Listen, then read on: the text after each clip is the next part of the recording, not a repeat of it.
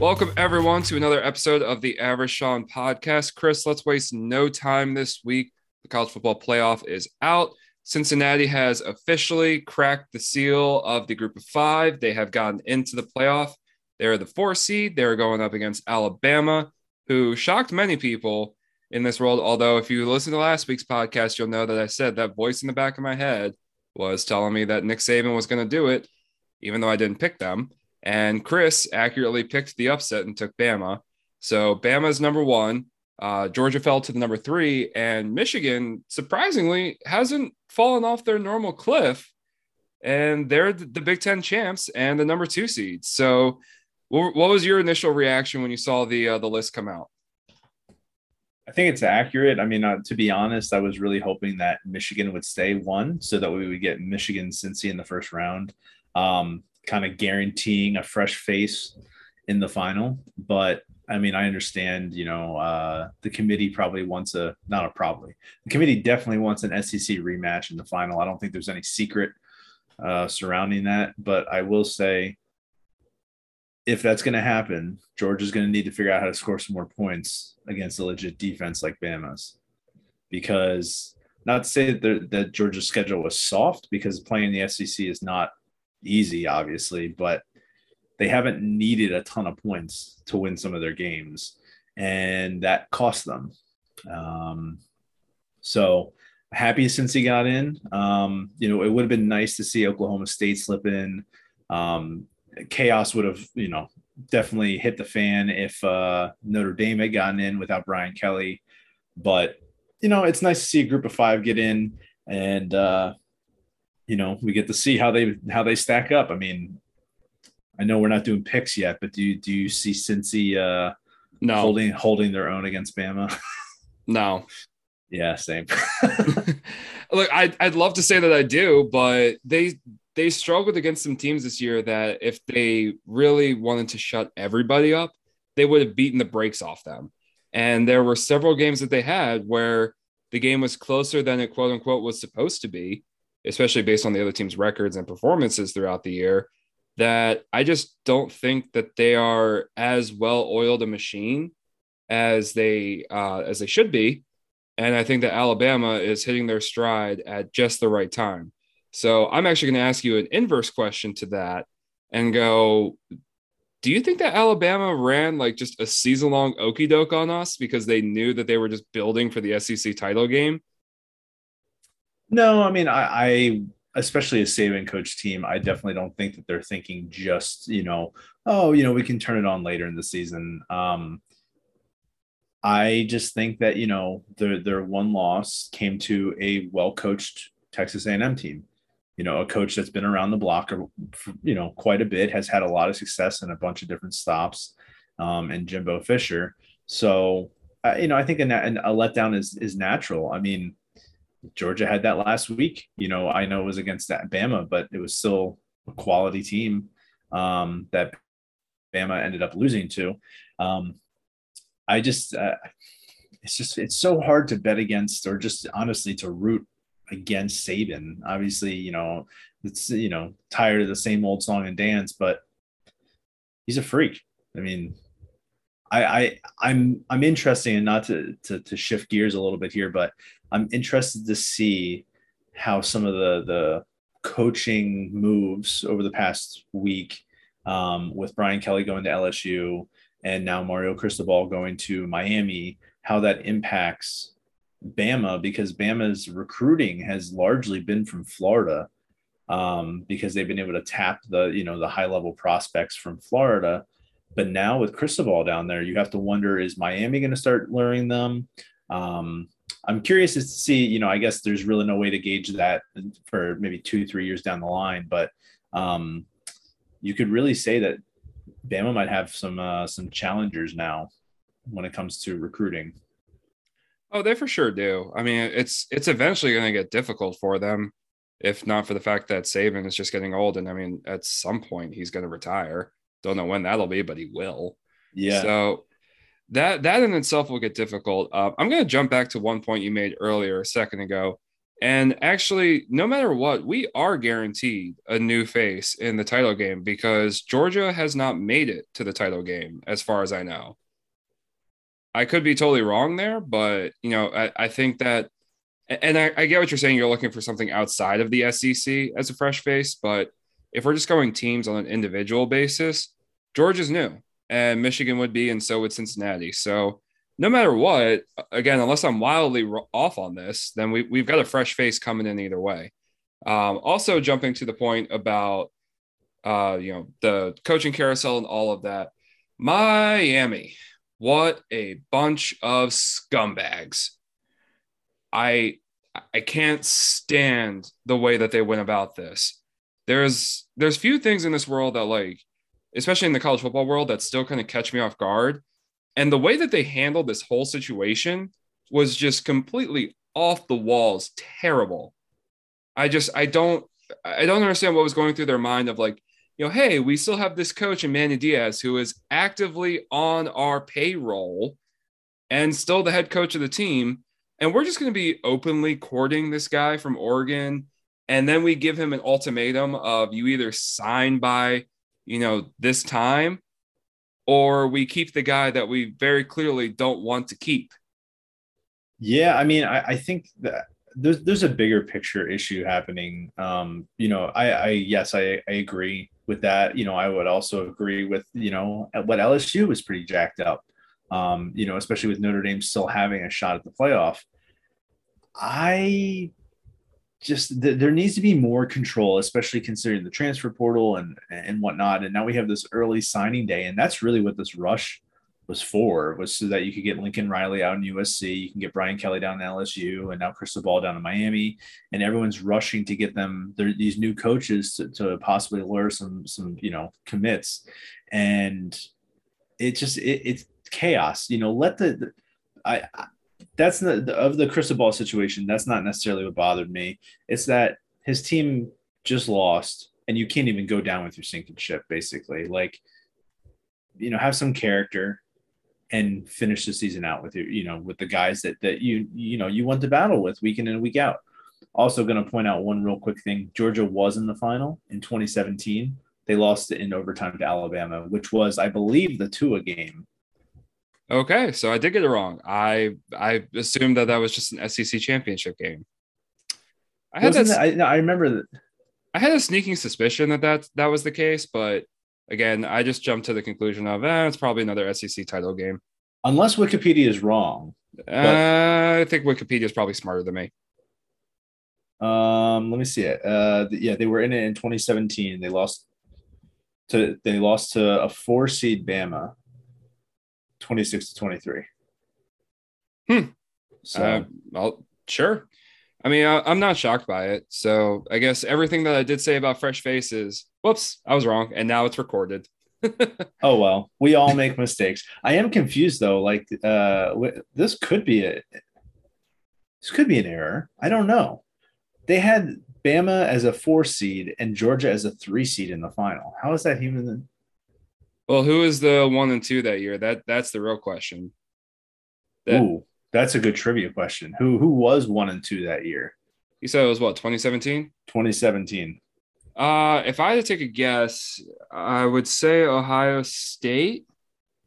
And there wouldn't be a Georgia. Did Georgia beat Ohio State to get to the final? Oh, you know what? Who should be the obvious pick that isn't Clemson. Right now? Clemson. Yeah. So yeah, no, that you sure it was 2017, Chris? That's what Wikipedia says. Okay, well, I'm taking a look at it now, and unless you're talking about like the 2017-18 season, because I just specifically looked up 2017 college football playoff, Alabama absolutely shit pumped Washington, and that was the year that Clemson also did the same to Ohio State, and then Clemson beat Alabama in the title game. That was 2016. Wikipedia has 2017-2018 season with Bama beating Georgia 26-23 in overtime. Okay, so that's what threw me off because I specifically looked up the year 2017, not the season. So yes, I see what you did here. Oh, wasn't that Georgia Oklahoma game? No, I don't think that would have. Oklahoma wasn't it that year. I don't think that would have been. Was that the Baker Mayfield year? Yes, it was. Okay. I couldn't remember if that was Mayfield or Murray, but yeah, I remember that game being absolutely nutty. And I think Mayfield just like missed a throw or something at the end that cost him the game. I don't know, but I'm glad all that buffoonery was just recorded for both of us. Absolutely. Wikipedia is not wrong, contrary to popular belief. In answer to the question, it was Clemson and Oklahoma. There we go.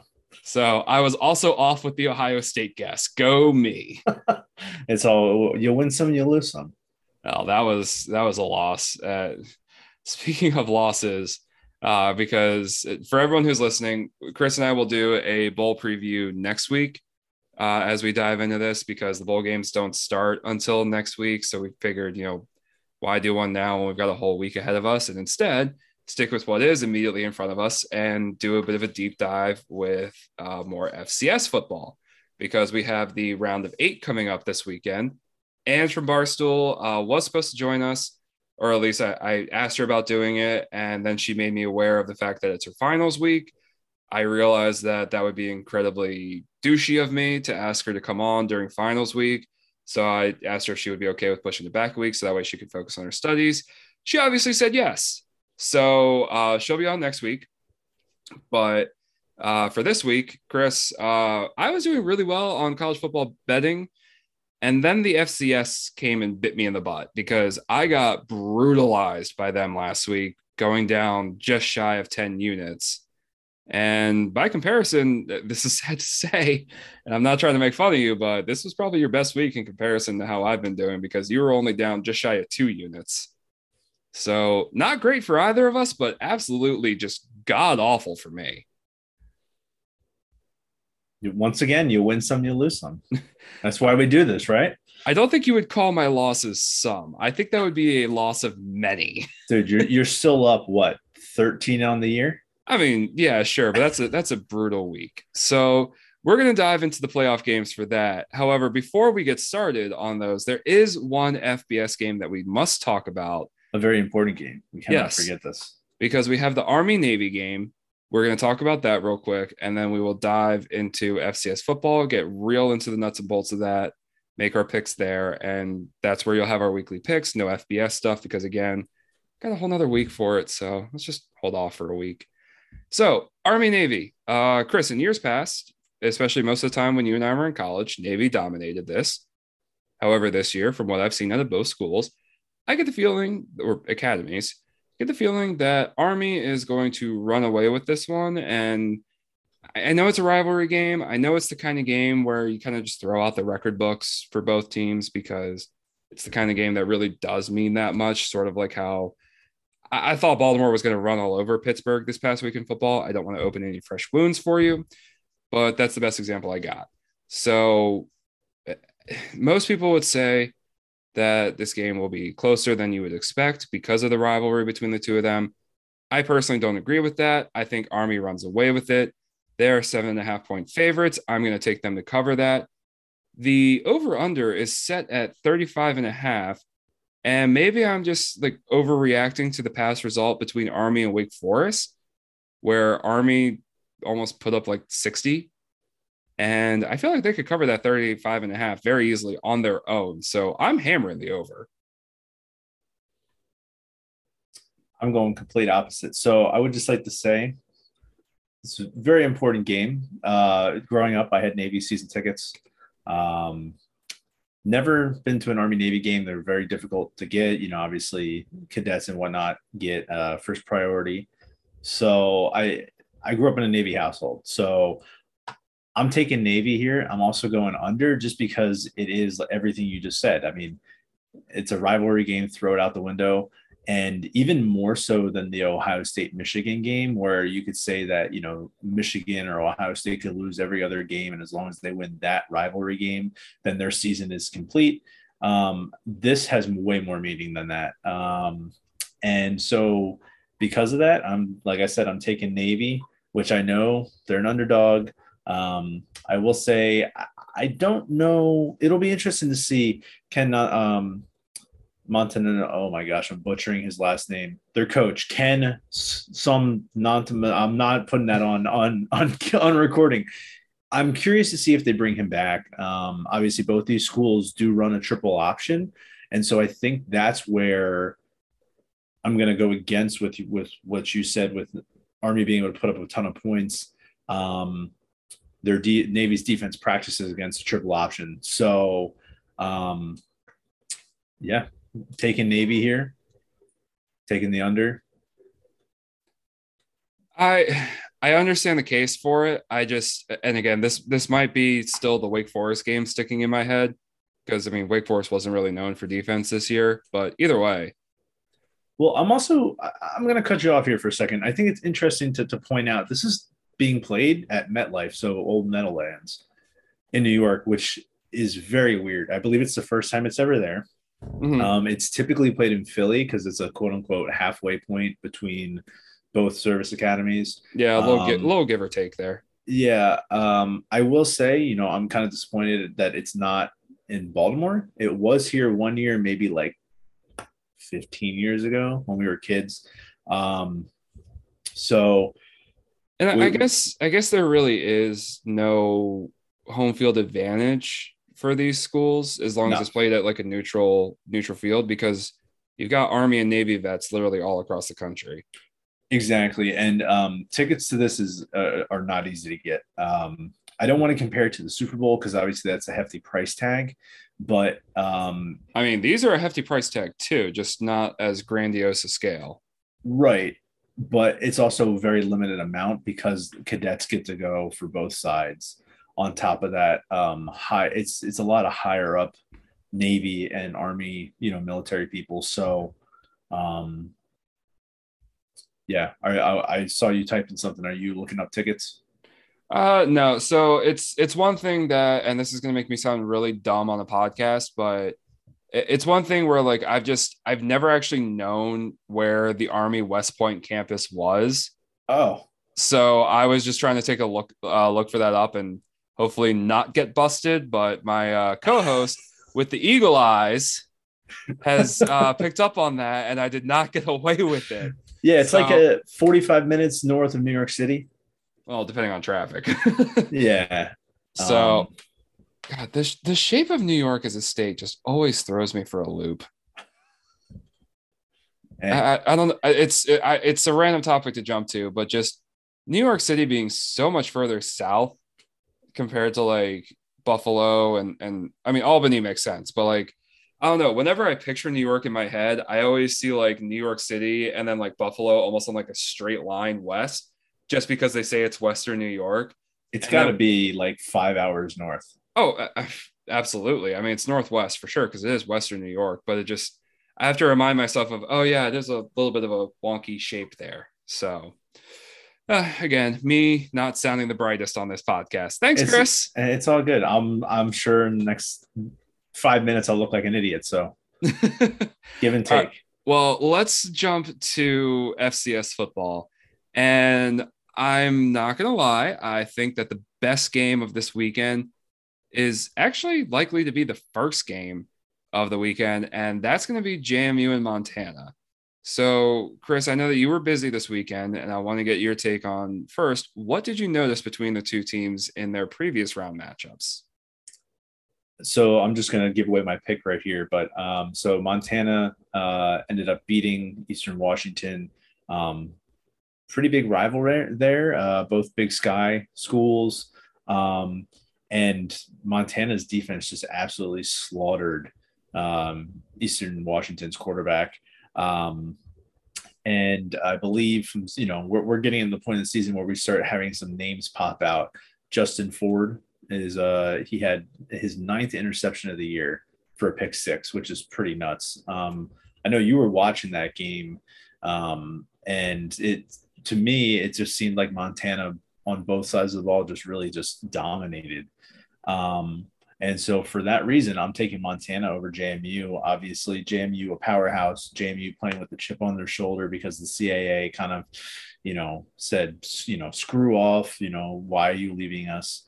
Um, and JMU is the more experienced team here. But I'll tell you what, I was doing some grocery shopping yesterday, and I saw someone wearing a Grizz hat Hmm. in the grocery store, and I was like, "That's my sign right there. I'm going with Montana."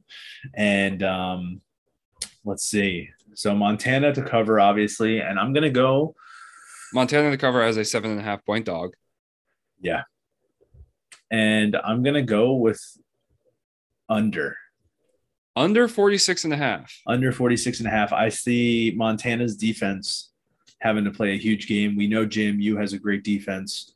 JMU's offense also knows how to roll some teams, but I'm going with momentum here. Last week was a big win for Montana.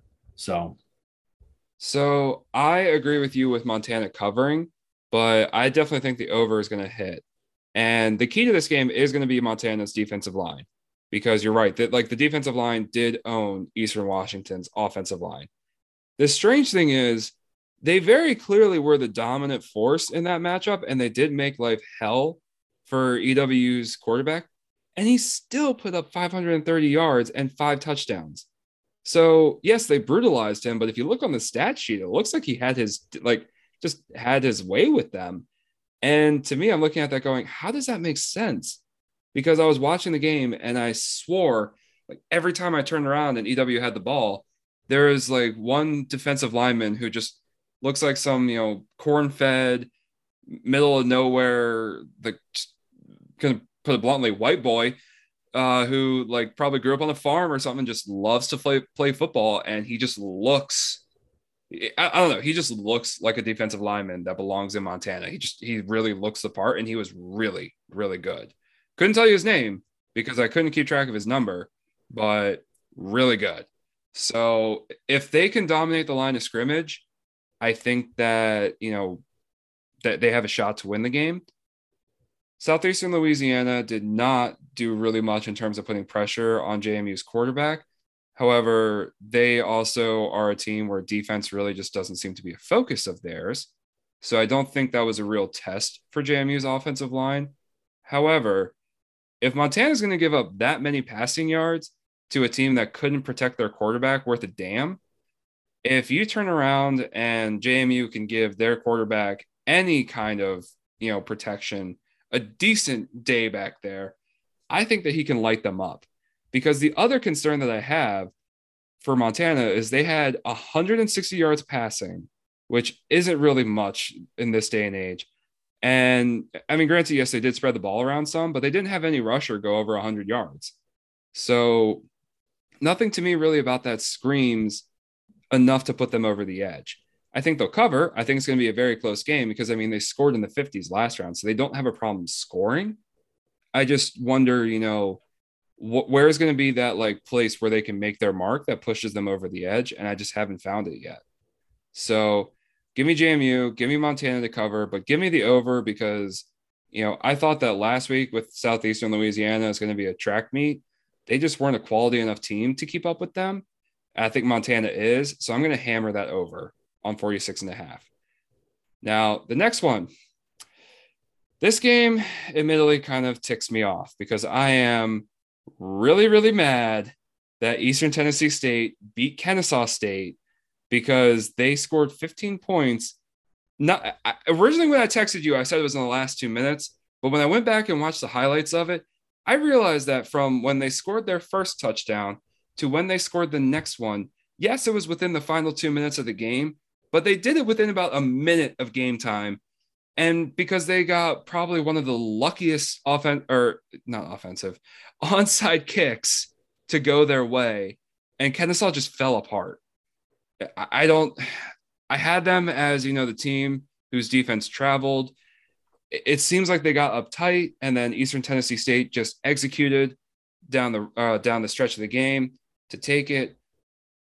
Thankfully, I think that North Dakota State is the kind of team that is just going to absolutely maul them. I clearly made a big mistake last week in thinking that Southern Illinois can keep up with them.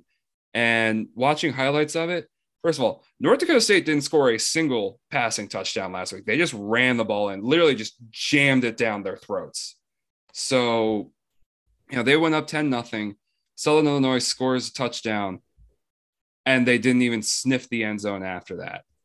This team on the offensive and defensive lines are just absolute monsters. Like, they're the kind of things that nightmares are made out of, not just for opposing teams, but just a general person. Like, you could very easily see the Bison's offensive and defensive line in your nightmares. And I get the feeling that they're going to have a repeat performance and just jam the ball down ETSU's throat. I think that it's not going to be particularly close. I think you could probably call the game by halftime. The spread is 23.5. Some of this is a bit of an emotional pick because I am mad that ETSU won that game, but I think that NDSU covers the 23.5 point spread. And I don't think ETSU scores enough for them to push over the 48.5. So I'm going to say North Dakota State to win, to cover, but there's not going to be enough points to hit the over. Yeah, you stole the words right out of my mouth. I have looked like an idiot this podcast, so I got to make a comeback at some point. No, I mean, everything you said, we got to see North Dakota State in person, maybe 2 months ago. And it's everything you said. They're just freaks, just absolute freaks of humans, specifically in the trenches on both sides of the ball. And yeah, the Bison, they were just literally able to steamroll last week on the ground. And, they threw one interception, no touchdowns. You have to imagine that's not going to happen in back-to-back weeks. They play a very run-heavy offense to begin with. We got to see that in person. And, kind of like the Saban effect, but, it's I'm going to keep rolling with them until eventually they prove me wrong. I'm taking basically your picks straight up. So Notre Dame. Geez, there you go. There's my turn to look like an idiot. North Dakota State to cover, and I'm picking the under just because I think it's just good. They're just going to bash the ball down their throats, possess the ball, and I don't see Eastern Tennessee being able to put up many points. So most of those points are going to be through North Dakota State's anyway. So at this point, we've had a game where I think we could have the game of the weekend, the game that ticks me off the most. And then now we're going to have a game that I frankly have no clue what to do with. And that is Villanova versus South Dakota State. When I was talking with Ange last week, I was a little bit nervous that Villanova wouldn't show out enough to, make me comfortable picking them over South Dakota State. And they also didn't show out enough for the odds makers to, think that they'll pull this off because Nova is still playing at home. It's not a neutral site. And they're 7.5 point dogs. Now, keep in mind, South Dakota State went to Sacramento State, who last week I called the frauds of FCS. In the first half, they looked absolutely dominating. And in the second half, they looked like absolute hot garbage. So I don't know what to make of them either at this point. Going back to certain things throughout the season, like they had to have a Hail Mary to beat South Dakota. Granted, in-state rivalry, that sort of thing, could just happen.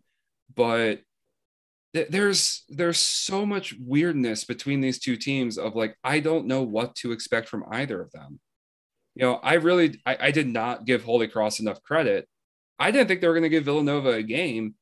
And I still think in the end, it really wasn't much of a game because the score will look close, but you could just kind of tell that Villanova was just going to win almost by default.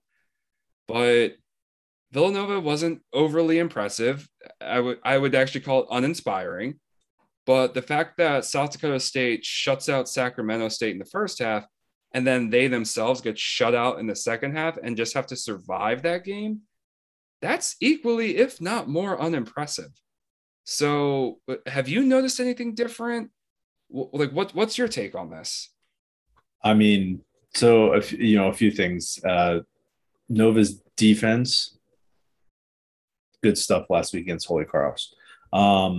I think that this game for this week, it's going to be a ton of just pounding. I mean, we're getting the playoffs. We're quarterfinals now, so I guess we could say we're deep in the playoffs. But pounding the ball is how you're going to win this game. And Justin Covington went off last week for Nova, and I think they're just going to keep relying on him. South Dakota State has two studs in the backfield, but where I'm a little weary is that they are the only unseeded team left at this point. Obviously, they dominated each of their last playoff opponents. It's kind of a coin flip, but I'm going with Nova here. I'm going to take the over as well, but I'm going with Nova mainly, going back, whatever, a month and a half to when they put up a very strong showing against Penn State. And I think we're seeing, kind of that strong will playoff mentality that, that they're not going to back down to anybody. And I see Nova winning. So I am very concerned, as I said. I'm going to take Nova to win, but their quarterback has got to do better than going 8 for 22. That is bad. I mean, Mac really Jones is smiling somewhere. Okay, well, Nova wasn't playing in the middle of a snow globe while, they were trying to beat Holy Cross. It was a much, much better night that could have been, better suited for somebody who's passing the ball. I'm concerned, but I'm going to take them because they're at home. And I think that there's a little bit of disrespect with the fact that they are a full touchdown underdog. Especially with how South Dakota State looked in that second half, I just don't get it. I really don't. So, I think that Nova comes out, and I think they have a repeat of their game against JMU, where South Dakota State is the favorite, and maybe rightfully so. But I think that Nova just puts it together. And I know I'm going super chalk this weekend, but give me Nova. I think they're going to take them down and move on to the next round. And they'll play the winner of, I believe it's Sam Houston. Yeah, it'll be Sam Houston State and Montana State because JMU and North Dakota State are on the other side of the bracket. So let's move to Sam Houston State. And they got one hell of a scare last week against the University of whose name I will always forget, aka the University of Incarnate Word. Bravo to them, by the way. Great season. I should put some more respect on their name. I'm just not going to. So if anyone from there ever listens to this, just know that I say that I should put more respect on your name. I'm just not going to do it. So they had Sam Houston on the ropes. I don't know if this is going to serve as a wake-up call for the Bearcats, but they need to wake up. I mean, they almost got knocked out in their first game of the playoffs after winning the title last year. And if there's any way that you want to make your title look like a Mickey Mouse title from a pandemic, is that when fans are back, get beaten in the first round, or at least the first round that you play in. So with that in mind, I noticed a few things when I was watching these teams. Sam Houston State's passing defense was getting carved up by Incarnate Word. However, Montana State's quarterback, who is taking over after their starter entered the transfer portal, as I notoriously found out while talking with Ange last week, he honestly looks like Taysom Hill. I was going to say, a better version of Tim Tebow, and then I just realized that comp is Taysom Hill. The kid can run, but his passing game, not so great. So Sam Houston State's running defense was pretty solid. And their passing defense, at best. And that is being generous with the at best. But at the same time, Montana State really can't pass the ball that well. So as strange as it sounds, because they really were in such a tight game last week, I'm going to take Sam Houston. They're a 5.5-point favorite. I'm going to take them to cover. I do think that Montana State can score. Just the fact that they're going to have to do it on the ground a bit more, they're just not going to be able to keep pace with them. And also, Sam Houston State's running backs, they are good. Particularly number 6, he is a stud. So give me Sam Houston to win. And let's have some fun. I think they're going to go over 48.5. Going with the over club. Yeah, why not? So, I think Sam Houston is clearly the more experienced team here at this point in the playoffs. They finished the league third in in all of FCS with 43 points a game.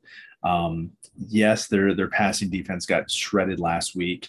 And they're giving up just about 270 yards passing per game. But it's important to note that a lot of that, excluding last week, are teams trying to play catch up to them. And we do know that Incarnate Word's offense was legit. I mean, yeah, right? because they were not trying to play catch up. They were leading very late in that game. Yeah, I mean, but just as a season overall, you have to imagine some of that is that Sam Houston basically just rolled everyone that they played. Sam Houston obviously had the spring title. Sam Houston's been to in the past decade, has been to the finals a handful of times. So I'm taking Sam Houston here, going with the experience. And I have to say, for a 1 versus 8 seed, this is 10-2 Montana State. Great season for them. I see Sam Houston rolling here, but I'm gonna take the under. So not joining you in the over club. Gonna take the under. It's playoff football. Sam Houston, I would imagine, is gonna be a lot tighter on defense. So Montana State's not gonna be putting up many points. That's fair. I think that taking a look at what happened, I think if there's any team in this playoff that Sam Houston fears, it's JMU. Like JMU's passing offense is so explosive that North Dakota State. I think that their defense is better suited to stop a running game, or at least hold them up enough to take the win. So I think that they would fear North Dakota State, but I think the fact that JMU can just carve them up with passing in a similar but better fashion than Incarnate Word was, because again, watching Southeastern Louisiana against JMU's receivers were running butt naked open all day. And I would love to say that Sam Houston has a better defense in Southeastern Louisiana. They obviously do, but watching them against Incarnate Word, I don't know if that passing defense is going to put up much more resistance than the Lions did against JMU. So I'd got to go with the fact that, I think that they know that JMU is on the middle finger tour, and they know that they have their kryptonite with the passing game. So if I'm Sam Houston State, I do not want to see JMU in the title game. I would much rather see North Dakota State, which is an odd thing to say given the program that North Dakota State is. But taking a look at from everything that I've seen, that just feels like the obvious truth to me. So I think it's important to note that, and obviously every year is different, but since 2011, North Dakota State and Sam Houston State have met in the finals. Well, in 2011, 2012, and then they've each individually won the title. Hold on, I got to do some counting here. 1, 2, 3, 4, 5, 6, 7, 8, 9 of the last 10 championships Sam Houston or North Dakota State won, with the outlier being JMU. James, yep. So I don't know. We're talking about the heavies here, which, by the way, JMU next year going to be part of that Fun Belt. So saying peace out, FCS. Meanwhile, Sam Houston and again, they're on the middle finger tour. That's true. That is true. So, I think that plays a huge part in it. So here's a question: next year, this time next year, okay, JMU in a bowl game. Ooh. Just remember how Old Dominion did. So here's the thing between JMU and Old Dominion. When Old Dominion made the leap, Old Dominion was not on the same level of program that JMU was. Agreed. I'm surprised they were allowed to. Yeah, when they made the move, that was a clear money grab for them. And this year, I would say that they were, decent. But it takes some time to, get some traction going. But I feel like the kind of program that JMU is, I feel like they could make that jump, especially because they're going to be in the Fun Belt. So yeah, exactly. That's why I asked. Yeah. And we're not talking, we're not talking winning the conference, but we're just talking about getting to a bowl game. So I think for them, that's a very reasonable expectation to meet. So I could see it.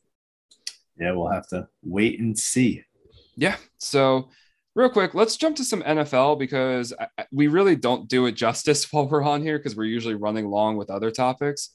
But first and foremost, we kind of mentioned the snow globe with Buffalo and New England, but Bill Belichick only throwing the ball 3 times. I get the feeling he's probably had some wet dreams about doing that before. That I, was look, ugly. I mean, if you're looking for some Bill Belichick hate, I'm the wrong guy. I don't want to say I'm a huge Pats fan. I'm not. My dad is. Grew up in Connecticut, lifelong Pats fan, pre Bill Belichick, back when they were terrible. Mm-hmm. People forget that. So I've obviously just outright respect for Belichick. And I mean, honestly, to get a group of guys to buy into that game plan and against a very good Bills team at home and get the win like that, I just you have to tip your hat to it. Yeah, is it the most boring game of football in the world? Yeah. Don't watch the Army Navy game this weekend. I mean, at least the triple option is so unique enough that people who don't watch it throughout the year, at least there's some spice from that because you're looking to go, what the heck is happening here? Yeah, I mean, and it's interesting. I saw a few different Pats players tweeting out, it doesn't matter. I don't play this game for fantasy points. I play this game to get W's, and that's what they're doing. I don't see the success lasting in the playoffs, and I know that I'm saying that now, and it's probably going to come and burn me in a month. But I would be curious if, say, that wind was not a factor last night. Do you think that was their game plan coming in, or Oh, was that to only all? throw it 3 times? Absolutely not. Yeah, But that had to have been like kind of a day of decision or something that they've had in their back pocket. I mean, they probably had somebody like taking a look at the weather and just planning for it just in case. But because I mean, it's Bill Belichick. I would not be shocked if he planned for literally every single possible contingency. Right. I don't, before the game, there was a lot of talk about how Mac Jones had never seen snow until like 2015, right? Being Yeah. a Southern boy. Also, going to Bama and whatnot.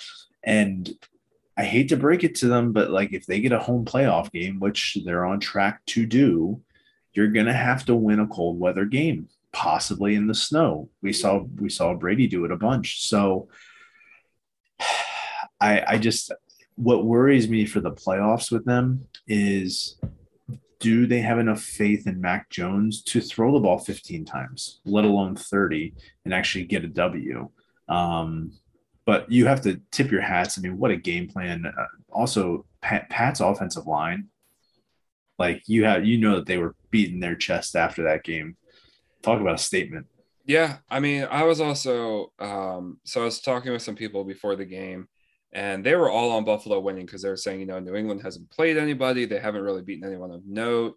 If they did beat anyone, it was, when they like they were missing some players or something like that. But I mean, yes, they are correct in that. But at the same time, if you looked at it, Buffalo's best running back is Josh Allen.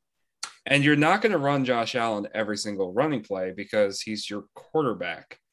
So I just like there's part of me that just knew like, all right, in a game like this, Buffalo just isn't going to be able to run the ball well enough in order to do it. So they had some opportunities to win it. It was a very close game and they could have won it. But at the same time, I had that sinking feeling that New England was going to pull it out because their running game overall is just flat out better. So if they get to the playoffs and they have that sort of like snow game, I actually feel like they'll probably feel pretty confident in it, especially after what they produced this past week, because their defense is good enough to get them through, especially against what could be a very explosive offense. I mean, Josh Allen's arm throwing into that wind, Crazy. Duke could literally throw the ball out of the stadium if he wanted to. He was probably taking some off those throws, but that offense is super explosive. You give them against somebody else in a snow game, except for maybe Kansas City, because Kansas City's starting to round into form right now. I think they'll be pretty comfortable with it. So it's tough for me to say that I'm losing confidence in them because of Mac Jones, because he also does seem to be getting like increasingly better. And they kind of seem to have a modern day version of what New England had when Tom Brady won his first title, which was, he was an okay quarterback, but they had a strong running game, a really good defense, and they, I feel like their special teams were a little bit better than they are nowadays, but they've got enough to just not screw it up. And I feel like, in all honesty, that's just what New England needs. So that that is my concern with them. And I say concern because I'm not as tired with them winning now that Brady is gone, because it does feel fresher. But I really thought this would be Buffalo's year. And so far, they are proving to me that it is not their year. Yeah, I mean, I think you hit the nail right on the head when you said Buffalo needs a running back. They've got Breida, but they need to draft a running back. They have everything else. They've got a deep threat. They've got a stud quarterback locked up. They've got a very good defense. Obviously, their defense is a little banged up, but everyone is at this point. Ravens. But could you imagine? Antonio Gibson. Please don't take him off my team. I'm just saying, just you put a above average, very good running back on that team, and that's a dangerous team. So I would imagine. I don't know if their offensive line is good enough for that, though, because they're really good in pass protection, but they're not great at run blocking. Because their running backs aren't the best, but they also really don't have much to work with. I was talking during the game last night with a buddy of mine, and people give Lamar a lot of crap for the way that he runs, but I'm going to be honest. I understand that different body type and whatnot, but Josh Allen just straight up tries to bulldoze guys all the time. And I know he's bigger, stronger, but like it's going to come back to bite him. Yes. And I mean, I will say Lamar has gotten way better at taking hits. So just like to throw that out there. I mean, I like Josh Allen. I think he's a stud, obviously. I mean, he's a freak. His like you said, his arm strength, and dude, having Diggs is a freak. Yeah. So you mentioned the Ravens. I'm also going to say this because we've mentioned, some people being banged up. The Ravens are lucky that they live in the same city as Johns Hopkins, because my God, they just have the worst injury luck this year. I mean, now Marlon Humphrey's out for the season after tearing a pectoral. They've already lost so many players, all of their running backs on the roster to start the season.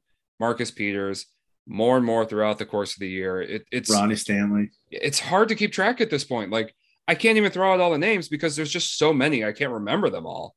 So while I think that they'll still be a playoff team, I think that any hopes of Super Bowl this year are pretty slim, just from how much talent they've lost. But what Agreed. I will say is that when they inevitably lose in the playoffs, which I think they will do, I know there are going to be some people in the media who start taking more shots at Lamar because he didn't win in the playoffs. And more so than even in years past where I didn't think that it was really his fault, this year more than any, I'm going to be even more irritated with people who are saying that, because right now Lamar is the reason why they're still winning games. I mean, the game where he threw like 4 interceptions in the second quarter, sure, he very easily could have lost them that game and should have, but they were playing the Browns, and Baker Mayfield is, just banged up to all hell. He pretty much has all of the injuries that the Ravens have in his own body.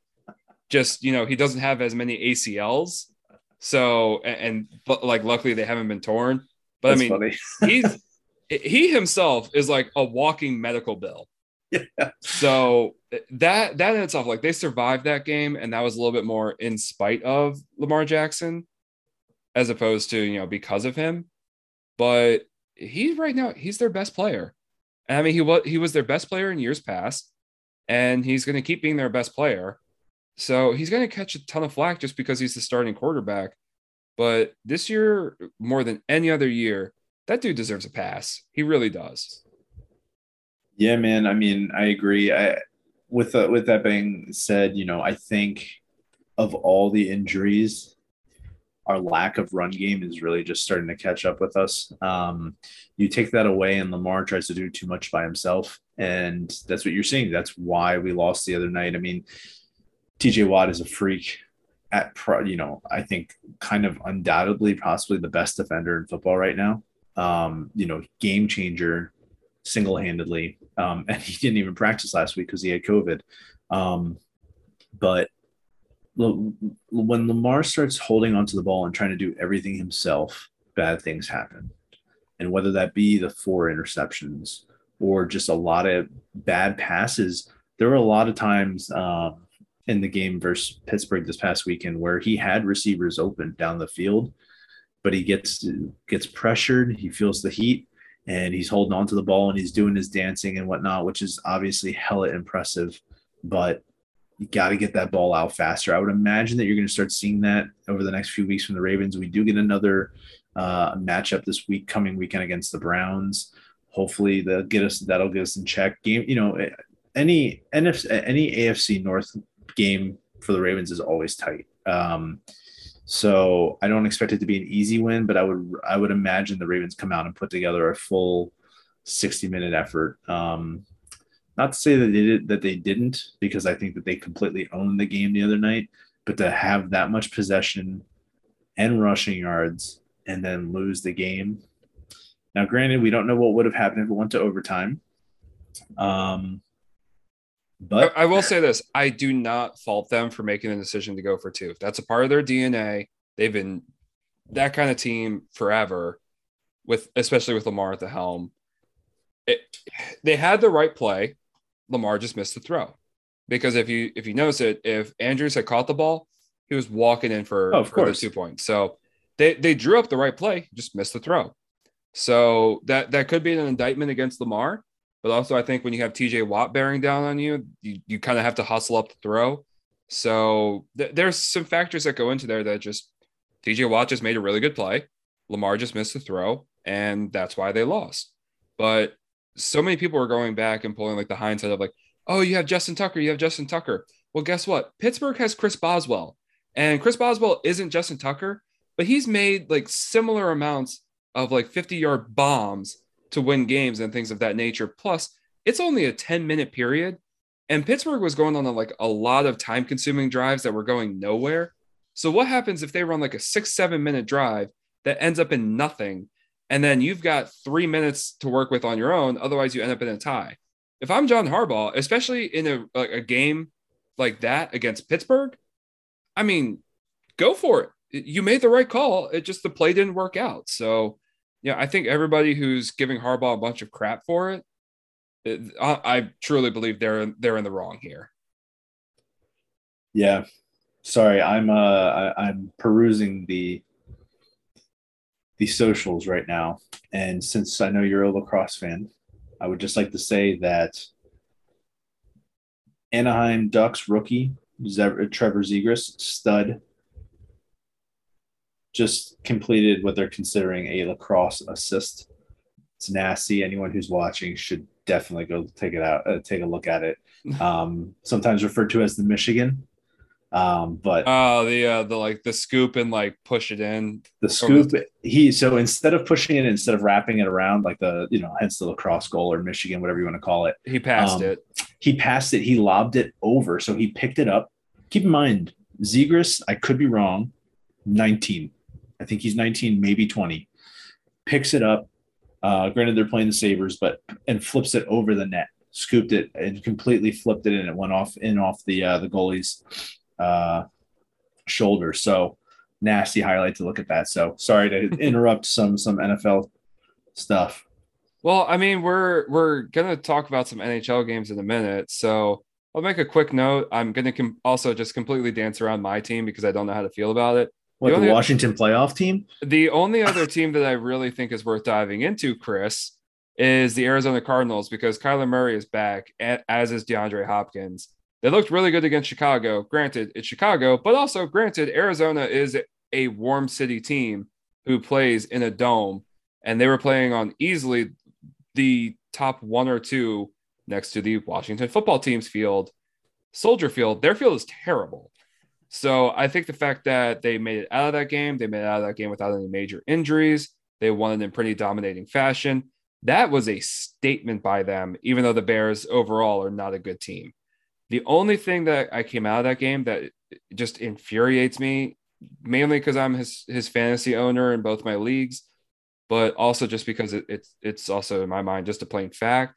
The fact that DeAndre Hopkins only had 2 catches in that game is an absolute travesty to his level of talent. There is no way that DeAndre Hopkins should be getting less than like 7 catches a game. It's ridiculous to me that they don't throw the ball to him more. I mean, hold on here. So I agree. He's a freak. It's also kind of that point in the season, they just hit the 10 win mark, if I'm correct. I believe so. Yes. 10-2 now. I would not see that as necessarily a bad thing. I would like to imagine that with, over the next few weeks, we'll start to see him getting ramped up and ready for some playoff action, which, to be fair, that's where the Cardinals need to step up. And it's a relatively, I'm going to say this, and I immediately have all these vets popping into my head, but it's a relatively young team with a young coaching staff that doesn't have a ton of playoff experience. So it would be interesting to see what they do moving forward, into I know I'm about to say colder weather months, but I know they play in Arizona, but they look good. I would imagine that they're really just trying to get healthy. Same with Kyler, obviously having the bye week helped last week, but yeah, they look good, man. Also AJ Green, stud, not getting a ton of catches. They're doing a very nice job of spreading the ball around. So AJ Green, he's past his prime and had some injuries. So yes, he's still a stud, but he's not the stud that he once was. My concern with the DeAndre Hopkins thing is also like if you watch the Cardinals play, at times he and Kyler have a bit of a tenuous chemistry between the two of them because you can see it on Hopkins' face. There are some times where like he just doesn't feel like he gets the ball enough. And truthfully, as well as Kyler is playing, despite his height, there are some times where his height just causes him to miss him. So, that's really where my concern lies is that, you got to give your number one enough balls to keep your number one happy. Like there is no doubt up in Green Bay that Davante Adams is a happy man. Of course. Granted, the Cardinals receiving core has more talent across it than way deeper than say the Packers. But at the same time, why is Christian Kirk getting so many catches compared to DeAndre Hopkins? Not to say that Christian Kirk isn't good, but he's not DeAndre Hopkins. And to me, you got to get that man the ball, especially in the playoffs. Like I know you want to keep him healthy, but you also got to make sure that you're on the same page as him. And I have some serious concerns about that because there have been some times where the two of them are barking at each other and going at it. And it could become a problem come playoff time. So I feel like in these last few weeks, if Kingsbury, who is doing a much better job this year than he has in years past, if he is smart, like people think that he is, he'll pick up on that and realize like, hey, even if it's not, a perfect game plan, we've got enough flexibility right now with the way that the season is playing out that we can try to force feed Hopkins a couple balls and we can get away with it. So I really think they got to hammer that in, but I've beaten that horse enough. Let's move on to some NHL picks. First game of the weekend, Anaheim, Pittsburgh. Pittsburgh started off the season a little bit slow, if I recall correctly.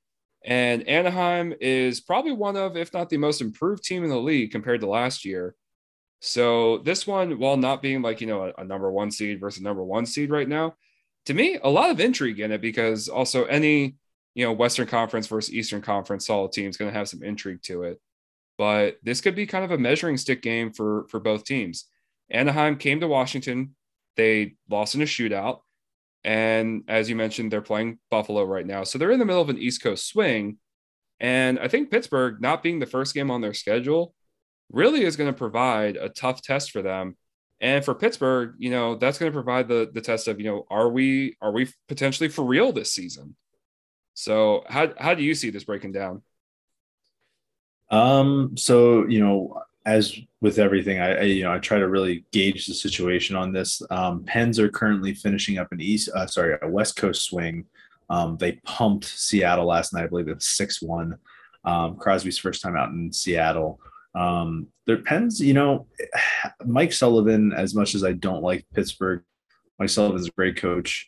They're one of these teams where they can suffer a billion injuries and they just somehow keep chugging along. I don't really like their goaltending. And in this matchup, the Pens are on a back-to-back with DC. So they're coming back from a West Coast swing and barring any COVID issues with the Caps, knock on wood, That game will happen Thursday night, and the Ducks and Pens play Friday night. Or sorry, Pens Caps is Friday night. Ducks Pens is Saturday, and so back to back. Obviously, Pens are going to be more up for the Caps game, being a rivalry game. I kind of see this being a letdown game. Also, really like the Ducks. The Ducks are loaded with young studs. I mean, they still have some of the old timers there. Getzlav obviously comes to mind. He's banged up right now, dealing with a knee injury. They've got Cam Fowler in the back. He's kind of been a staple for the past, I don't know, 10 years there. But Trevor Zegras is a beast. He's like 19. Jamie Drysdale, stud D-man, does not get talked about enough.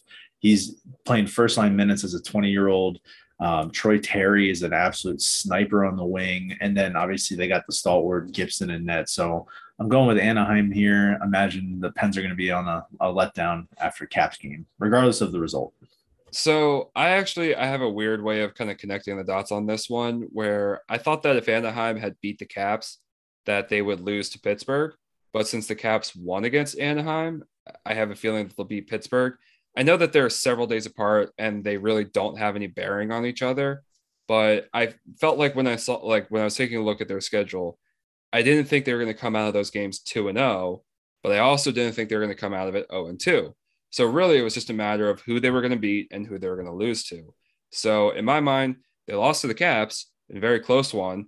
And I think right now Washington's a better team than Pittsburgh, minus the COVID issues. I mean, they did win despite the COVID issues that they're having. But so they've got 3 guys in protocol right now. They canceled practice today because of worried about possible exposure.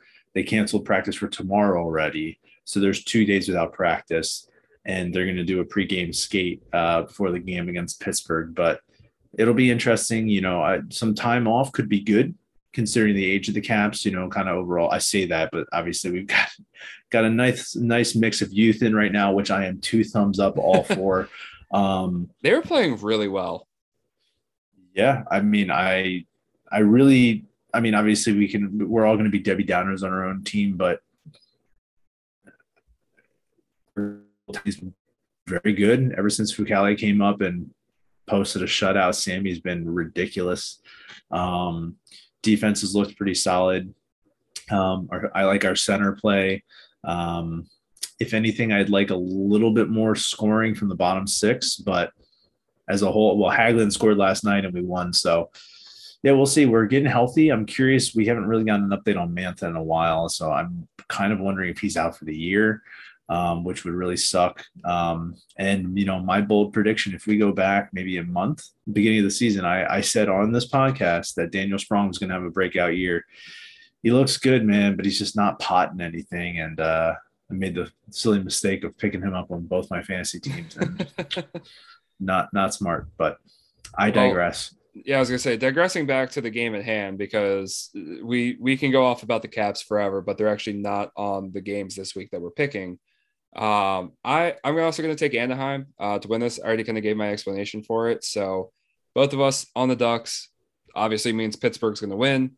So let's move on to Boston going to Calgary, a rematch from earlier this season. The game's going to be at Calgary, which low-key, every time I look up what their stadium looks like, one of the coolest looking stadiums, just because it's very unique. Yeah, it's very unique. So if you have free time, just Google images that. It's a really cool looking arena. And I don't know what it is. I still don't know a ton about Calgary. In fact, of all the Canadian teams, I'd say that they're the team, other than like Ottawa, that I know the least about. I even know more about Vancouver right now. Although, granted, earlier this week or last week or something, I did put out a tweet that said, oh, hey, fun fact, I just learned that Braden Holtby's no longer on Vancouver. Dallas, man. Yeah, so clearly I am, fully up to date on all that. But keeping with the Flames, it just seems like, honestly, every time that I check in on what they're doing, they're winning. So I don't have a great in-depth analysis on this one, but for me, it's just, every time I see them, they're winning. So why would I think they're going to lose this game? So I'm going to go ahead and take Calgary. Yeah, I mean, I do not fault you there at all. I'm kind of being a rebel here by going with Boston. I think Boston's an experienced team. They've got some new faces. Their goaltending's been a little rocky, even though I will say Tuukka Rask practiced for them, even though he is not signed to a contract. So risking himself to practice with them this week. So possibly, be on the lookout for that. But Calgary, man, very solid coach team. Sutter is, I mean, a stud, well known, has a bunch of cups.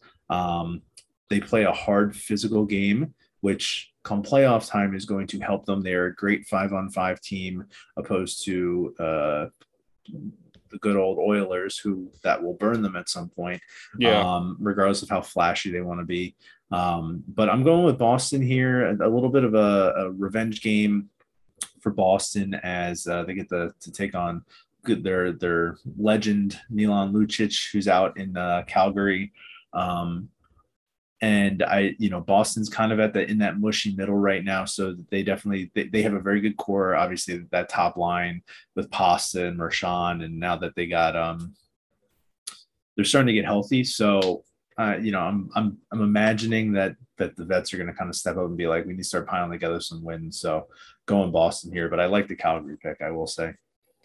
So speaking of Edmonton, since you just toss them in for a quick second, they are already down 2-0 against Minnesota. Granted, it's the first period, but like you said, they're going to get burned by it eventually. So why not against another really good team in the Wild?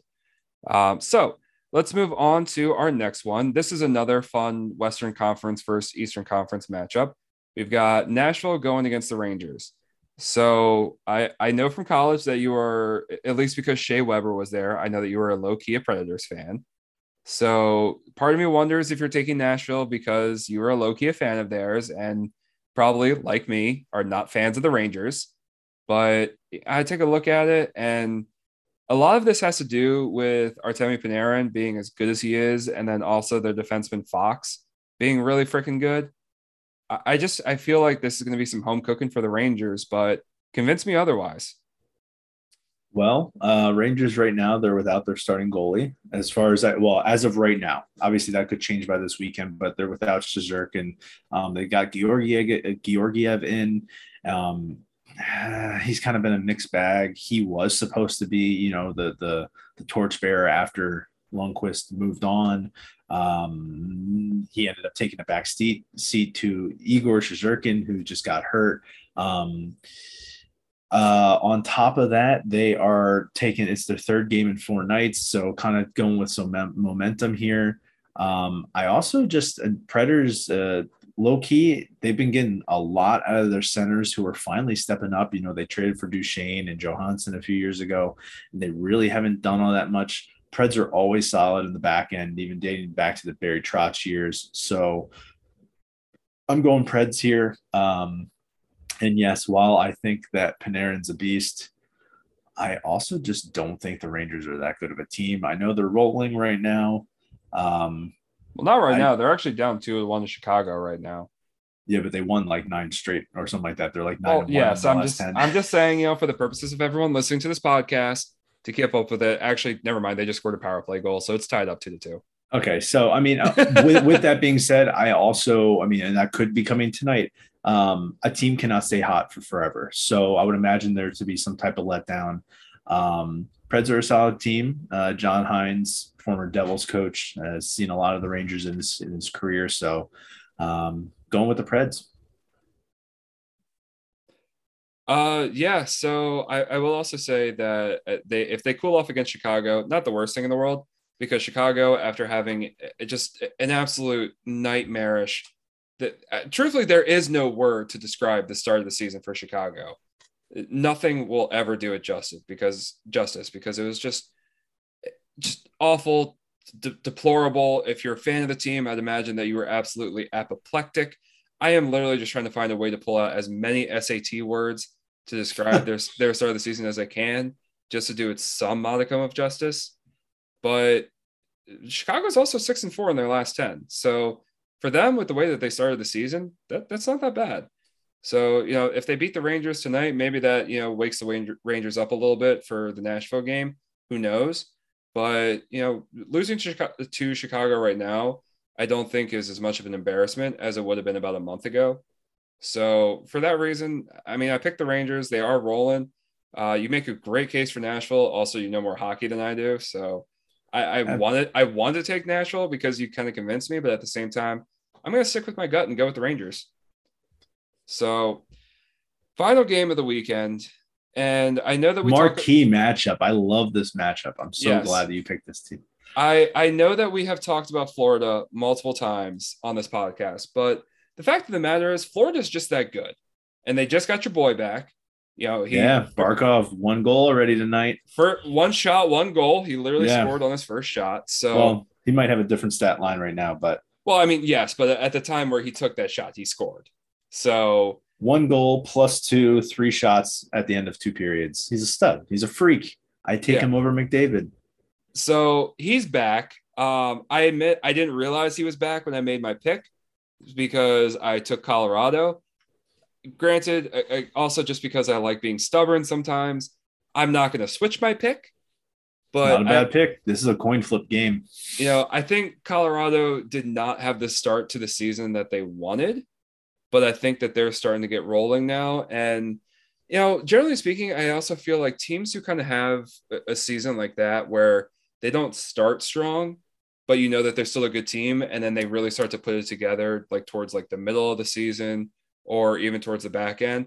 I always feel like those are the teams that are much more likely to win a Stanley Cup, or for other leagues, like, win a Super Bowl, win the Larry O'Brien trophy over in the NBA. The only sport where I really don't always see that happening in is baseball. The Atlanta Braves from this season, notwithstanding, because they suffered a bunch of injuries and won. But baseball, their season's just too long. But for NHL, it's the perfect kind of sport where you can have a sluggish start and then really start to get it together and be a Stanley Cup threat. So knowing that that's the case, and also me just being a little bit more comfortable with them not having Philip Grubauer as their goalie, because I was never sold on Grubauer when he was Holtby's backup. He never really did it for me. And when I found out that he was going to be the guy over in Colorado, I also really didn't think that was going to turn into much. So knowing that situation has been, in my opinion, a little bit rectified, I'm going to take the Avalanche in this one. Sean, so you're using the Avs goaltending to your advantage. So their starter's hurt right now, just so you know. And that's why I still think it's better than Grubauer. I really wasn't sold on him. So in the games that Kemper has missed, so their current starter, who they traded a lot away for, Kemper's a stud. He was in Arizona, had a great stint there. Didn't really have much of a team in front of him. So in the games since Kemper got hurt the other day, the Avs, who have, I'd say, the best roster in the entire NHL, they lost, let's see, they gave up 8 to Toronto. They won 4-1 against Montreal. Okay. They gave up 6 goals to Ottawa. And then last night they won, but they gave up 5 goals to Philly, who just fired their coach and are in total shambles. So because of that, literally because of that, unless Kemper comes back, which at this point there's no real way of knowing, he's on my fantasy team. He's day-to-day right now, so we'll see what happens. But because of that, I'm going Panthers only because of the goaltending. I think it's an even scratch push, basically entire depth charts. Not going to lie, like this would be a 6 Stanley Cup final to see. You got the star power with Barkov. You got McKinnon up front. You got some stud D-men and young D-men and Ekblad, Mackenzie Weegar for Florida. You got Cale Makar, who is money. One of the there was a nice tweet out last night about if the Caps could add any player in the league, regardless of cost, who would it be? I said Cale Makar. It's a freak. And then goal last night against Philly. He's a stud. Wait, regardless of cost, you're not going Barkov? You love him. No, Caps don't need him. I'm content with the Caps center depth. But I mean, if he's as good as you say that he is, couldn't every team use him? Of course. I mean, of course. But I'm saying one player. I'm gonna give you a hard time over this because you love yourself some Barkov. I do. I mean, yeah, center wise, we're talking, but I'm just kid, dude. Cale Makar is a freak. Cale Makar is a freak. Um, so I think it is a perfect. This is the matchup of the week. I would have to say. And literally going Florida mainly because depending on who they play in net, it doesn't really matter. They've got three good goalies down there. And yeah, this would be a great final matchup, though. It's too early to even guess who's going to be in it. So Yeah. I mean, I'm going on Colorado just kind of on a gut feeling. I've picked Florida so many times in the past. And while I did yeah, say with Calgary, just because I keep seeing them win, I'm going to keep picking them. For some reason, it just feels different for me with Florida. Maybe it's because they play down in Miami and I just think warm weather city. So I don't know if that's my reasoning behind it because it's probably something subconscious. But no, man, for some reason, I just think Colorado is getting their act together. And this is going to be the game that, puts up the warning sign to the league. Hey, we failed last year. We fell flat on our face. This year, we're not here to mess around. dude, the Avs roster, man, Yeah. good. So let's move on to college basketball. And I'm going to mention this now because people know that I am a Maryland fan. I have been none too fond of their coach, Mark Turgeon. He resigned this past week. When it came out, Yay!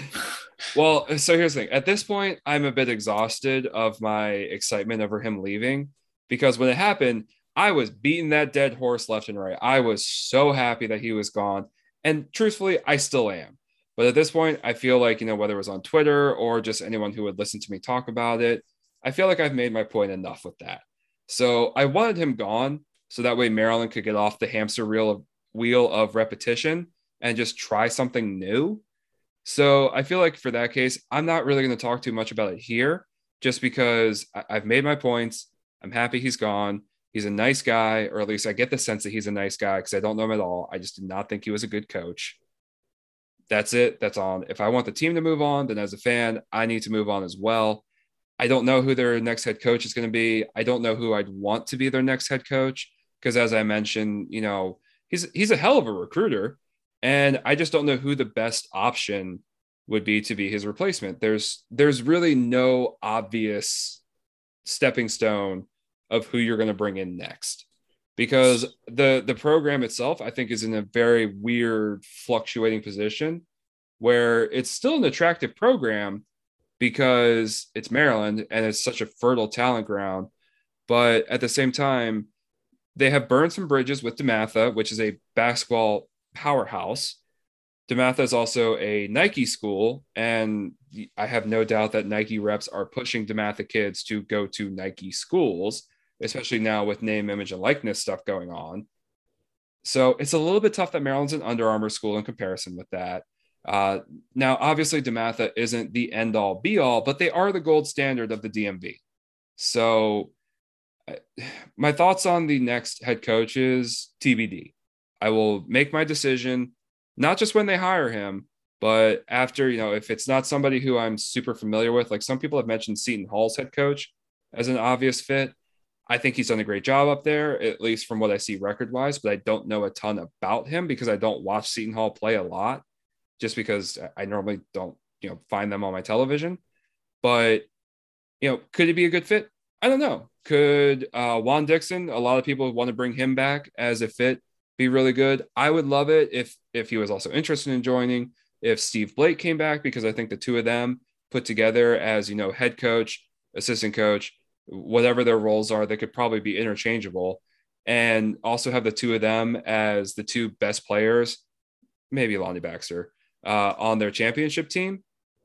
That's a hell of a recruiting pitch that you can make there. So I think that would be interesting. It feels like there's so many options, but at the same time, it feels like there really aren't many options. It's a weird place to be in. So either way, I'm just in the spot of I'm just curious to see what comes next. At least we get something fresh. Yeah. So two questions. One question about that. How long? Well, I shouldn't say how long. Will Turgeon be a head coach somewhere next year? Uh, Or do you see him taking a back seat for a little bit, or just taking a few years off? Or I think it's weird because also it is super rare, like almost completely unheard of for a coach to either get fired or, in the case of this, have a mutual parting of ways. And unlike most situations, I feel like this was an actual like mutual parting of ways. Whereas Turgeon was like, "Hey, I'm sick of this," and the AD just didn't try to stop him. I don't think that he won. I don't know if he necessarily wanted him gone, but he didn't necessarily want him to stay. So it was just kind of where he said, like, "All right, I'm tired of this," and the AD just went, "All right, see ya." so So truthfully, I also would have to see what jobs become available because, unlike most cases, again, right now every job is full and we don't know right. who's going to be fired or not. If he does become a head coach, I think he moves back to the Midwest. He's a Midwest guy. He's got a Midwest type of personality. The East Coast hospitality, I don't think really sat with him well. It's an interesting brand over here. You know, even though everyone gives New York, you know, the credit for being that huge media market full of jerks, honestly, anything DC North is full of that. So Maryland's a part of it. Maryland fans were none too kind to him towards the end. Personally, I think deservedly so. Granted, I also grew up here, so the East Coast hospitality is something that I'm used to, whereas other people, it's probably a little bit of a culture shock. So I feel like he's just going to move back to like where his roots are and grow a little bit more comfortable that way. Because I mean, he spent 11 years here, and those last few years were clearly wearing on him. So why not just go back to where you're comfortable? I think he could. It just depends on what job becomes available. All right, I dig it. And then my second question, Mm-hmm. Towson basketball, man. Are you saying that they're doing well, or that Yeah. they're going to look at their head coach for the Maryland job? Oh, no, no, no, no. Okay, Towson okay. basketball doing relatively well. They just upset Kent State. They were a 5.5 point dog on the road. I am very very happy with how they're playing. Nicholas Timberlake, after being what I thought was kind of a goofy six-man last year, he has turned into a real stud for them. So right now, I am cautiously optimistic. I don't think they're going to win the CAA. I don't think they're going to get into the NCAA tournament.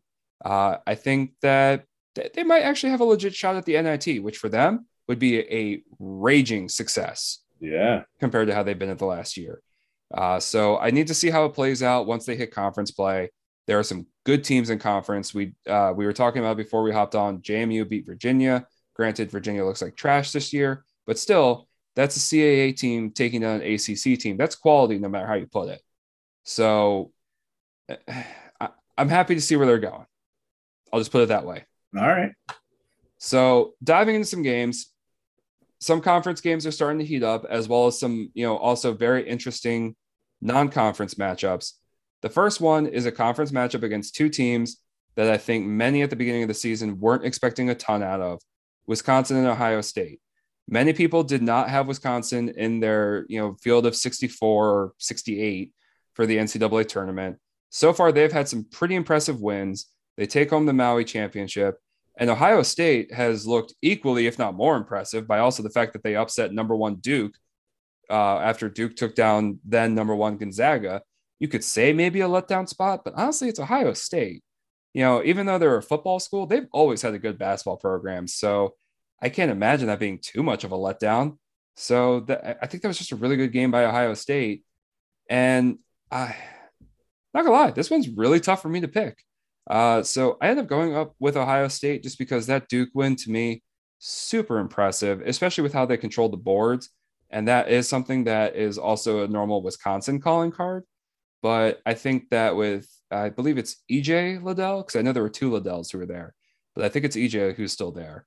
EJ Liddell controlling the boards and being an absolute stud. And the fact that Wisconsin is still, relying on the old and decrepit Brad Davison to take a million charges for them because the dude just doesn't decide to graduate, that I think this one goes to Ohio State. So, I mean, like you said, definitely on paper, I think it's a hard game to kind of to pick. I'm riding with the hot hand, though. I know Ohio State's been doing well lately, but Wisconsin's had a very nice stretch here. Obviously, I think their biggest win would be about a week and a half ago against Houston, um, but they've just been slowly rolling along. Obviously, they've got a game tomorrow against Indiana before they get to Ohio State, but um, Wisconsin, from what I understand, is a very good, solid defensive team and typically plays hard in the paint. So I like that. I like the hot streak. Probably a little ramped up for some Big Ten play. So going with Wisco Disco stealing your line. I will say that Wisconsin as a university is pretty consistent between their football team and their basketball team. I obviously don't know about the rest of their sports, but Mm. their football team is kind of a ground and pound sort of team, and the basketball team kind of gives you the same feel. They're just very, very almost. I do want to say blue collar about it, but it almost feels like they're their own brand of blue collar. So whether it's the football team or the basketball team, you just kind of always know what you're getting with them. So Ohio Not State, flashy, tough in yeah, the trenches, tough in the paint. Yeah. yeah. And I mean, Ohio State, by comparison, has that sort of flashiness feel to them. Their basketball team, I don't think, is ever as flashy as the football team, but also the football team wins national titles. But they do have the ability to be, I'd say, both blue collar and a bit flashy. Because go back a few years to when Aaron Kraft was running the show around there. I mean, he was how they stereotype like every single good white player. He's just super gritty and sneaky quick and things like that. Like all the phrases that they used to say, like, "Oh hey, this white guy is actually pretty good. We just don't know how to describe it because we don't have any creativity to what we say." But yeah, so you'll go with Wisconsin. I'll go with Ohio State. Moving on to the next one. This one is, in my opinion, super interesting. Is Arkansas going to Oklahoma? Arkansas has, every transfer under the sun, as I know we've talked about before. They're a good team, very good team. Still wondering about their chemistry a little bit, but also by comparison, Oklahoma, who has had a good start to the season, albeit hasn't really played the toughest of competition across the board.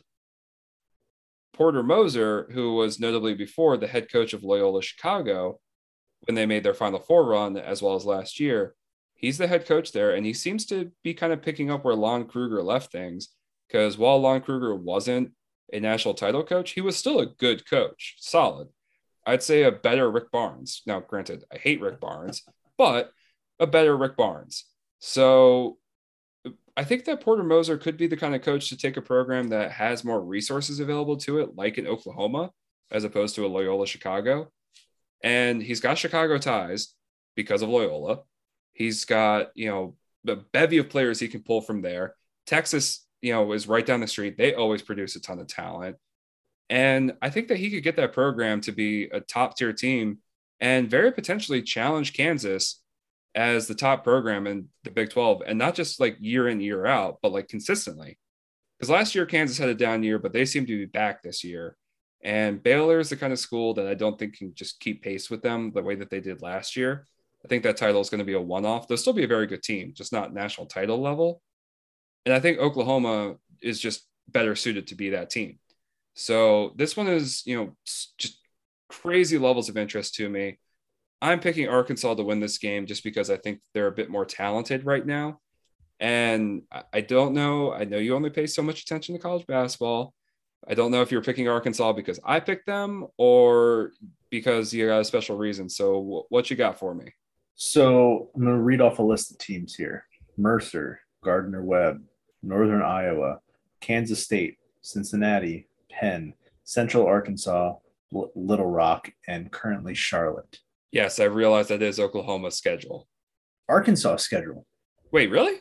Yeah. So Oh, wait, did Oklahoma play UNI too? I got to look this up while you're talking. So Arkansas has yet to really play a good team. I know obviously it's hard to say basketball day to day, but I would imagine that they're trying to like kind of stamp themselves. They want to first, I know it's not football, but foreshadowing some SEC wins here. You've hyped them up with a lot of transfers. They've been playing very well lately. They're up right now by 10 at the half over Charlotte. So Yeah, I mean going with Arkansas. they're a good team. Also the fact that not Oregon, Oklahoma beat Florida. That's one of the reasons why I thought it would be a good game. At the same time, they did lose to Utah State. They're all the way in South Carolina, but they lost them by 3. I know Arkansas hasn't played anybody, but I think last year, even though it's a completely new roster, Eric Musselman's just that dude. So, or at least as much of that dude as a coach can be. Right. Now, another game that I think that on the surface won't look good because one of the teams is St. Bonaventure and UConn isn't the UConn of old, but St. Bonaventure was far and away the favorite to win the Atlantic 10 this season. And I had a good chance to watch UConn when they were down playing in the Battle for Atlantis. And that team was crazy impressive.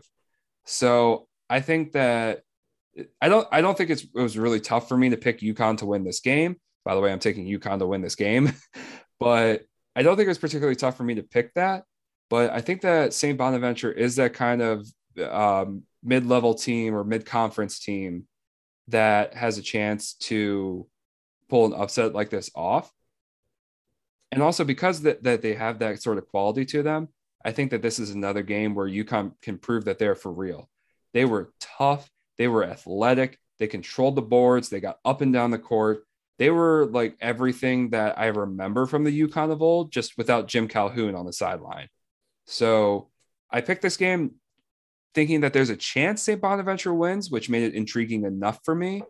But I think UConn's going to start to, really hammer down. They are a really, really good team this year, not to be taken lightly.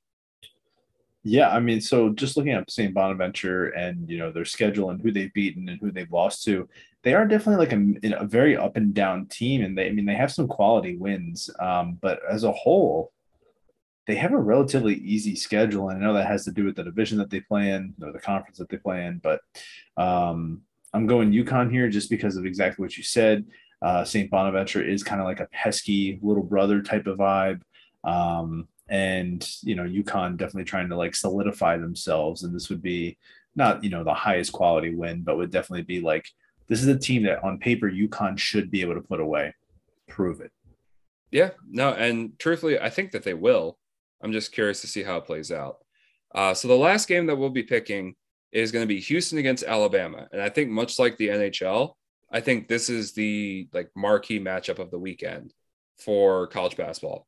Last year, Alabama was very much a Final Four type of team, and they're bringing it back again this year. Houston was an actual Final Four team last year, but they also, of the 4 teams who made it to the Final Four, Baylor, Gonzaga, UCLA, and Houston, they faced what many consider to be the weakest of the 4 brackets to get there. So, and also the fact that Baylor just absolutely trounced them kind of made people think that Houston wasn't for real. It is unfortunate that this year in their conference, Memphis looks like an absolute clown show, and they were supposed to be really good. They've got a ton of talent there, but they're basically running AAU ball, which is just not going to work in the college game. But we're talking about Houston here. Houston looks like they're going to run away with the American, and they have looked absolutely just dominating so far. Alabama also was shooting the lights out against Gonzaga, and they are a team that you either get great Alabama or you get stone cold Alabama. There is no in the middle with this team. They shot, I think, like over 43 pointers against Gonzaga. Nate Oates does not believe in the mid-range jumper. He's basically tells his guys, don't take them. You either take layups or dunks or 3-pointers. That is it. That is all. So if they go cold from 3, Houston is the kind of team that can clamp down defensively. Kelvin Sampson is on just one of the most underrated comeback tours of any college coach because he was caught up in a lot of controversy several years ago. Otherwise, I think he could have very easily still been the coach at Oklahoma. He's really good, but a lot of controversy, got into a lot of trouble with the NCAA. He's back and doing it in a big way. at a university that, as I've described before, has that level of want to, whether it be football. I mean, granted, it's Houston, they're going to love their football, but also in basketball. So this game to me was tough to pick. And granted, Gonzaga early on this year doesn't look as good as they were last year. No shocker. They don't have Jalen Suggs anymore. But Alabama beat Gonzaga. Gonzaga is still a super, super good team. I don't think Houston's really had much of a chance to like prove themselves. I think this game alone is their kind of prove it game for them. And I just think that early on this year, I think that this is the kind of game that Alabama's going to take it.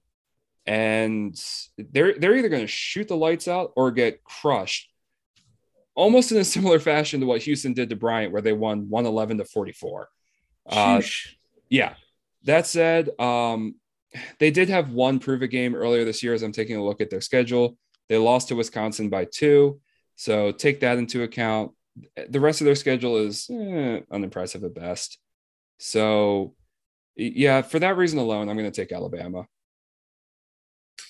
Yeah, so doing some digging on this game, it definitely seems, as I almost dropped my phone, it definitely seems like this is like a low key game of the week, just because, like you said, the Final Four caliber teams on both sides. Well, I did call it the matchup of the weekends. No, so... I know. I'm agreeing with you because on paper, as a casual fan, this does not scream matchup of the weekend. But doing a little bit of digging, obviously it does. Houston's defense stacked. Like you said, they can definitely clamp down. And for that reason, I'm going with them because it's hard to bet with the hot hand, Bama, when they're hitting threes, what is it? The three early and often approach, where if they're firing away and they're going to blow them out. But they are the Steve Spurrier of college basketball right now, where they are just fun and gun. It doesn't matter how many threes you miss, just keep jacking them up.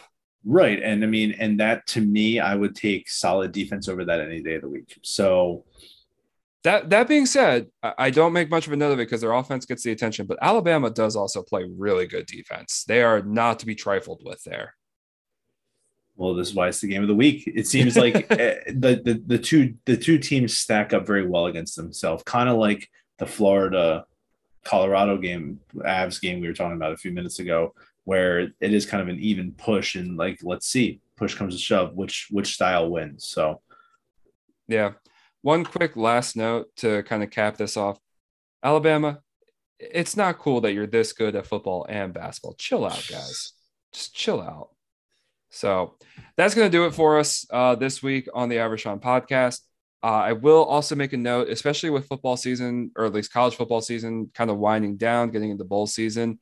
I haven't been the best at putting up lines. And by the best, I mean, I just haven't been putting up the full lines for NHL games and for college basketball games on the weekend, because I'm usually kind of caught up in other things or just caught up in watching college football games. So I'm going to, purposefully try to make a note of doing it this weekend, as well as weekends moving forward, to keep an eye on the sports books to get the lines for these games. Keep an eye on the Average Sean Media Twitter, the Instagram, and maybe even the Facebook as well if I post it there. I'm going to try to get these lines out. See, Chris, if you got the time, I'll reach out to you. This is me doing some planning while recording. Great podcasting. But get your picks as well. So that way, anyone who listens to this, who is curious to see, what would we do with the spread? What would we do with the over under? Basketball and hockey are much different from football in this regard. Keep track of those. Keep up with us. I'm going to try to push out as much of that content as I can. Thanks again for listening, guys, and we will see you next time.